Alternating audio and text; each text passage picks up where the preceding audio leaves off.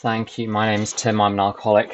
My date of sobriety is the 24th of July, 1993. My home group is Group 12 in San Antonio, and you can find me at the 7 a.m. Texas time meeting there several days a week.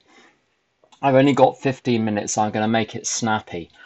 I can complicate the hell out of things. A lot of people in AA can complicate the hell out of things, so I hope I'm not going to complicate the hell out of things this evening. I drank very large amounts of alcohol for years. I knew I should either cut down or cut it out, but I couldn't do either. That makes me dumb or an alcoholic. I got to pick when I got to AA. If I wasn't an alcoholic, what was I? There was something wrong. There's something wrong. There was something wrong. There was clearly something wrong. If I could have moderated, I would have. If I could have cut it out, I would have. I didn't. That meant I couldn't. Whether I tried or not, irrelevant. I didn't, so I couldn't. Full stop. What that meant was that I was an alcoholic. Now, I didn't know what an alcoholic was. I would say that there's a line in the book, isn't there? An alcoholic in his cups is an unlovely creature. I was an unlovely creature in my cups. And I used to say with the gin sloshing in my glass, I'm an alcoholic, like when I was 16. And I mean, I wasn't wrong, but I didn't know what it meant. What it meant was that I had a condition which is fatal and progressive and incurable. And if I were to find myself magically washed up in a state of sobriety, I needed to do everything within my power to make sure I stayed that way, because who knows when the opportunity would be given again. My friend Paul gave up his opportunity for sobriety in 1995, has been trying to get back for 26 years and can't.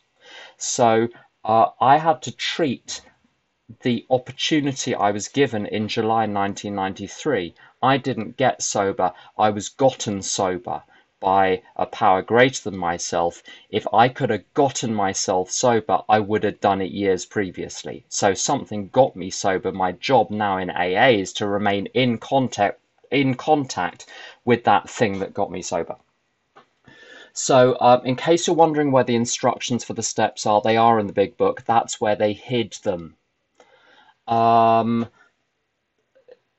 If you went on holiday to a hotel, one of those resort hotels with a big swimming pool, if you've got any sense, you race down after breakfast and you put your towel in your little bag on the best spot, either on the beach or by the pool, because who doesn't want a nice holiday? Who doesn't want a good day? So we know how to look after number one. So in AA, what I was taught was how to look after number one in AA. What does that mean? It meant finding the strongest group, finding the strongest sponsor, the most competent sponsor in that group, and shaking them until they say, yes, I'll sponsor you. This is not the time to sit at the back. AA was not the time to sit at the back with the vodka drinkers, laughing at the kids at the front talking to the teachers. AA was somewhere I wanted to find the people who were cheerful and happy and successful in their lives, not necessarily materially, but who were satisfied with how they were using the time given to them. So I found those people. You can find all sorts in AA. God bless us all. But I was best served by finding people who are cheerful, practical, down to earth, no nonsense. I had the temerity to say to Wimbledon Maureen, this was around August 1993, I said that I was going to have trouble with steps 4 and 5 because I could only communicate effectively through the medium of poetry. I literally said that. And she said, if you'll pardon my French, block your ears if you're of a delicate disposition. She said, horse shit. She said, you're a common or garden alcoholic, just like the rest of us, and don't you forget it. And I didn't, because I'm telling the story, 28 years later. So the job is get a sponsor, do the steps quickly, do them out of the big book. If your sponsor gives you some fancy footwork to do on top of it, it's all grist to the mill. All the fancy footwork is in addition to, not instead of. So I've done some fancy footwork over the years on forgiveness in particular and on prayer and meditation. The big book even says, there are many useful books also. It's one of the instructions. So I found some useful books and shared the contents of those with other people in AA. But it's in addition to, not instead of, what's in there. The reason I wanted to pick that passage was because, those American films like from 20, 30 years ago where Christina Ricci, like in every single film, played the really, really unhappy, miserable teenager in a kind of, cotton candy town somewhere in middle America where everyone is cheerful except her.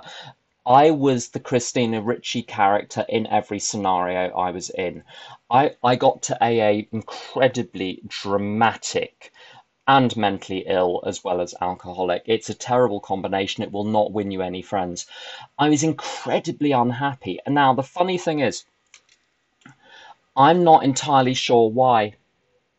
If you wanted me to explain now why I was so unhappy then, I don't think I could do it.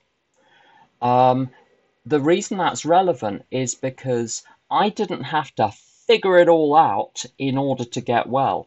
I didn't have to understand. There's a story in the big book about someone that goes and sees Jung and understands all the finely tuned mechanisms of his mind and drinks anyway. I did the opposite approach. I haven't understood any of the finely tuned mechanisms of my mind, but I seem to be happy today, and I seem to be largely free of mental illness. I have my moments, ask my other half. But basically I'm fine. But here's the interesting thing with my unhappiness. I don't know if anyone else will relate to it. If you don't worry about it. If you go to a restaurant and you want to have a nice time, you want to have a nice meal, you pick a restaurant, you go, the food's terrible, the service is terrible, it's noisy, there's clattering and clanking, and it's just a miserable experience. Now that can happen to anyone, we can all make bad decisions, fine. If I go back the next night and then complain about it, there's something fishy going on.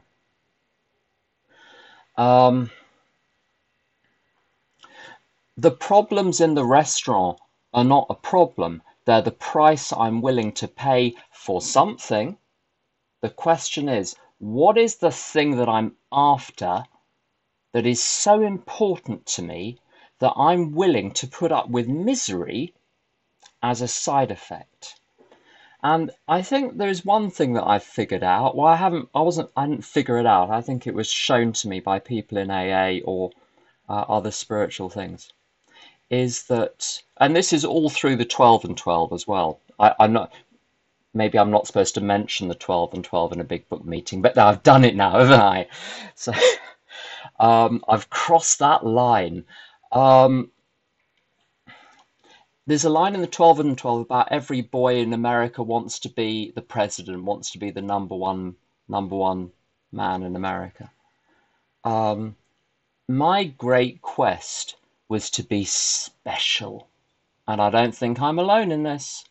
I wanted special relationships with special people.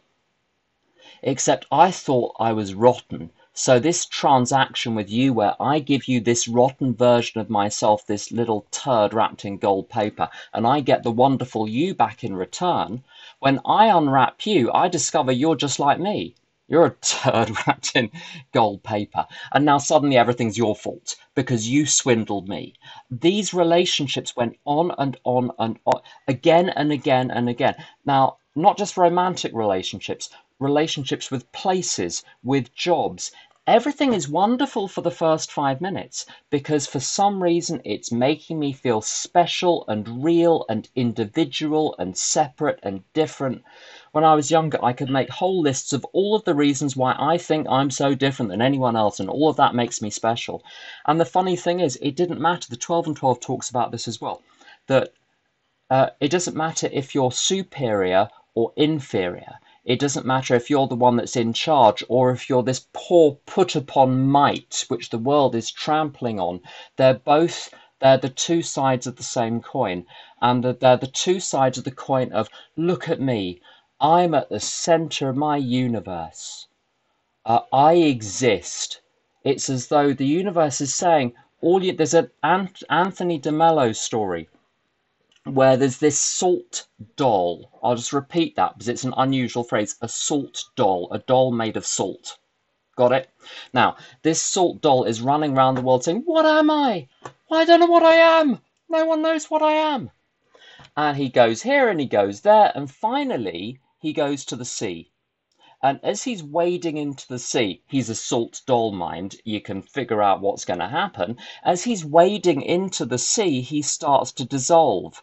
And in the last moment before he finally dissolves, he says, that's what I am. So my job is to dissolve into the universe. And that's what service is. When I'm busy in service, when I'm at a meeting, when I'm quietly getting on with my job, when I'm trying to help the rest of kids get their heart's desire, when I'm just doing the next thing that's in front of me, when I'm being patient, tolerant, kind, and loving, all of those basic instructions in the big book, and I'm not thinking about me, I'm dissolved into the world. And then I discover who I am, which is I inherit the entire universe. I can be at peace wherever I go. But the ego would say to me, you don't want the universe. You don't want to be dissolved into the crowd. You don't want to be part of a group. You'll be the hole in the donut. Again, 12 and 12. There's a lot of good stuff in there. You don't want to be the hole in the donut. You want to be something. So, and all of my unhappiness was my price that I was willing to pay to be something. There's a difference between recovery and relief. Whilst I wanted relief, I couldn't recover. There's a line in a book somewhere where it says, you always cry when an idol falls, whatever you've been idolizing. And it was very painful to recognize my whole identity was tied up with images of myself running around the world. And anything in the world is fragile, so I was frightened the whole time. And giving up those multiple identities was the most painful thing I've ever done. I had to choose to recover, which is to go through that pain in order to come out the other side. That part is not a path of comfort. I became comfortable, but the path itself was a little bit tricky. I had to go through a long period of simply getting up every day and doing what is in front of me and staying out of the battlefield of my mind. I tried for years within AA to fight the battle on the battlefield, and the fact is the battlefield of the ego, you can't win it. The only solution I found is to rise above it. And I rose above it by the steps. In step 4, I discovered that I had a lot of grievances against a lot of people. But those grievances, those attacks were in my mind, so I was the one that felt attacked. If I wanted to stop feeling like the world was attacking me, I had to stop attacking other people. All the harm I did was dragging behind me like the chains behind Jacob Marley. I needed to make amends. And I needed to find a purpose in life. And on one level, the purpose was simply getting on with step 12, with carrying the message of AA, helping other people to stay sober, looking after my mother, trying to look after my other half, doing my job. But there's a real purpose, which is, I believe, to recognize that this material world is just a stage on which I'm playing a part. And just as there is a universe outside the theatre, where the play is going on, there is a universe beyond the material realm, and to carry a message from beyond, which is, you're fine. You got some kooky thinking, but you're fine, and so am I. We're all fine. We're good. It's fine. It's fine. That's why we're here, I believe. That's all I've got. Thanks for listening.